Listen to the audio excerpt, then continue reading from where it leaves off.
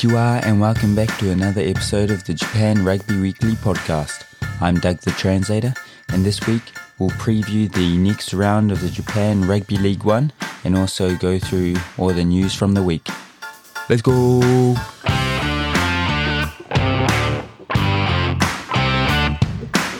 Welcome back everyone to another episode of Japan Rugby Weekly. Hope you're all doing well this Saturday morning or whenever you are listening. For everyone not in Japan, most of the country has gone into a quasi-state of emergency. So now 34 of the 47 prefectures are in this quasi-state of emergency. But I think each prefecture basically has its own rules and details on what that means. And I say rules, normally guidelines. Like, for example, Hokkaido, the most northern prefecture, think restaurants, things like karaoke parlors and stuff, if they've been certified as taking antivirus measures, then they can keep serving alcohol until 8 p.m, but then they gotta go alcohol free for the until 9 when they're urged to close. And again, I say urged as it's no like real rules about it, it's just guidelines. I don't think anything can necessarily happen to you for not following these rules if you're a small business. But they also say uncertified establishments, so places that haven't been proven to take antivirus measures, they're urged to avoid selling alcohol and close by 8 p.m. So that's just an example of one prefecture, what they're doing. Every prefecture seems to be different. So if you're living in Japan, make sure you check out what your prefecture says. But probably like what's happening with a lot of the world, there's a bit of fatigue related to these state of emergencies. I think with every single one that we get, there's less and less people following the rules. So hopefully we get through to the other side. There's obviously a lot of cases in Japan just skyrocketing. I think the daily COVID cases in Japan topped 80,000 yesterday. So it's definitely a lot more than we've had. Hopefully we can get through to the other side and get back to just focusing on rugby. The best way to do that though is to talk about the rugby, I guess. So just quickly recapping round 3 of Div 1. Obviously there were a lot of cancellations last weekend. The first match of the round, Toshiba Brave Lupus against the Black Rams Tokyo, was cancelled, as was the NTT-Com Shining Arcs versus the Green Rockets game. The Kobelco Kobe Steelers versus the Kubota Spears did go ahead. The Kobe team getting their first win of the season, 27-22. I think, in a result that surprised probably a lot of people. Kobe obviously got basically dominated against Canon the week before, but coming up against a strong Kubota team in pretty good form. They played well, 4 tries to 2 to get their campaign up and running. And then the last game on that day for Division 1 again was cancelled to Toyota Verblitz against NTT Docomo Red Hurricane. So the Verblitz getting the points on that one. Then we had the Shizuoka Blue Revs against Tokyo Sun Goliath cancelled, with the Blue Revs not being able to play for the 3rd week in a row and giving the points to Suntory. In the final match around had the Saitama Wild Knights coming back from 2 weeks of isolation to play their first game against the Yokohama Cannon Eagles, who were running real hot, who were unbeaten. The Wild Knights thought they were going to be rusty up against a team in good form. Wasn't sure how it was going to go, but they were able to get a 27-3 win, 3 tries to 0, giving them a bonus point, and again getting their campaign up and running as well. That was, like I said, real surprising game. There were a lot of chances early for Cannon. They got held up over the line twice. I think it was Muffy both times. But the defence from the Wild Knights held firm, and I think that's probably one thing that they'll be chuffed about. But like I said, great to see the Wild Knights back in action. And even though there were only 2 games in Div 1 over the weekend, they were actually played. They were both still good quality games and great to see. Next, quickly going through the round 2 scores from Division 2. Obviously Division 1, 2 and 3 have slightly different schedules. They've got a different number of teams, so it's run a little bit different. But the Mitsubishi Heavy Industry Sagamihara Dynaboars got over the Sky Actives Hiroshima 52-25 for a bonus point win. The Hanazono Kintetsu Liners got a big 62-10 win against the Mie Honda Heat, and the Hino Red Dolphins were too good for the Kamashi Sea Waves, winning 56-17. So 3 bonus point wins there in the second division. Then lastly, for Division 3, again, they're in their second round. The Munakata Senex Blues just got over the Chugoku Denryoku Red Regi Lions, 17-15. Great match by the Chuden team. Obviously, Quirky, who's joined the Regi Lions this season, talked a lot about what they've been doing through this preseason. And the results are definitely showing they obviously weren't able to get the win against Munakata, but the Blues were a Division 1 team last season, and Chuden, they have really come a long way to get within 2 points, and that was a thrilling game as well. They were winning in the last few minutes before the Blues got a drop kick to get that 2-point win right at the end, so real exciting match there. And then the second game of the round, have Kyushu Denryoku, the Kyuden Baltics, up against the Shimizu Blue Sharks. Kyuden winning 17-12, but winning 3-0. Shimizu getting all their 12 points from 4 penalties, which meant even though it was only a 5-point win, Kyuden were able to get a bonus point. Shimizu also got a bonus point in their loss. And again, that was a real exciting game. Shimizu had penalty after penalty right at the end there.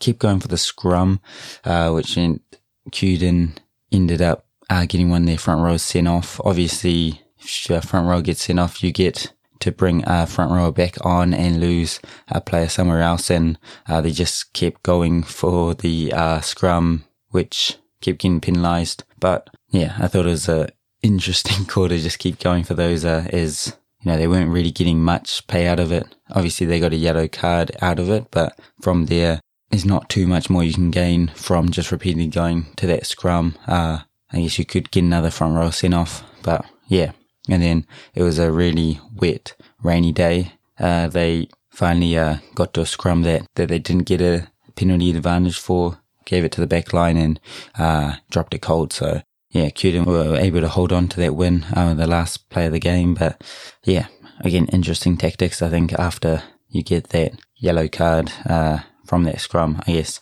going a different way, maybe kicking to the corner might have been the option, but it's obviously easy to say in hindsight. And what do I know? I'm just a translator. And then the last game of that Division 3 Round 2 was cancelled with Kurita Watergush, still not able to field a team because of COVID, giving the points to the Toyota Shoki Shuttles, who have also not been able to play a game yet. So just a quick rundown for all the on all the results over the weekend. Obviously a bit to get through, but quickly next, just going through a bit of news for this week. The news of the week was that the Wild Knights posted their team on Thursday, 3 hours after they were supposed to be announced. There's a deadline of 48 hours before the game in Japan, and all teams, every single team puts it out exactly 48 hours before, not a minute before or after. So a team putting out 3 hours after is it's a scandal basically. But apparently they had one false positive COVID case, which is why they delayed their team announcement. Kobe originally put their team out in time, but then suddenly deleted it. So there's a lot of speculation about if this game was going to go ahead. Thought there might be a few cases in the Panasonic team again, which meant another cancellation. But at this stage, I mean, we are about 8 hours before kickoff here as I'm recording this, but it looks like it's all going to go ahead. Really excited to see what's going to happen in this game. Obviously, both teams coming off wins, their first wins of the season, which isn't something that you would normally expect to say in round 4 for the likes of Panasonic and Kobe. But was really impressed by centre Dylan Riley for Panasonic, just dominating Kenan in defence. Just big hit after big hit there. So I can't wait to see him up against Tim Lafayette, both playing for Japan at the moment. Obviously, you've got both teams just stacked with Japanese internationals and foreign internationals throughout both teams. So can't wait for that game. And I guess the other big news at this stage is that there haven't been any cancellations for any of the leagues yet. So yeah, how good. We've got Toshiba against the Verblitz, Toyota Verblitz at noon on Saturday, followed by the Kubota Spears against the NEC Green Rockets at 2:30, which is on at the same time as the before mentioned Kobe vs Penna game. So again, for some reason in Japan they love putting games on at the exact same time, so you're not going to be able to watch both those games live, but hopefully you'll be able to flick through and keep up to date. And then on Sunday we got the Black Rams Tokyo, the Ricoh team against Tokyo Sun Goliath, so another Tokyo derby there at noon on Sunday, followed by two games at 2:30. The Yokohama Cannon Eagles against the NTT Com Shining Arcs Urayasu, and the Shizuoka Blue Revs will hopefully be playing their first game of the round against the Red Hurricanes Osaka. So yeah, it'll be real interesting to see how the Shizuoka team, previously known as Yamaha, go up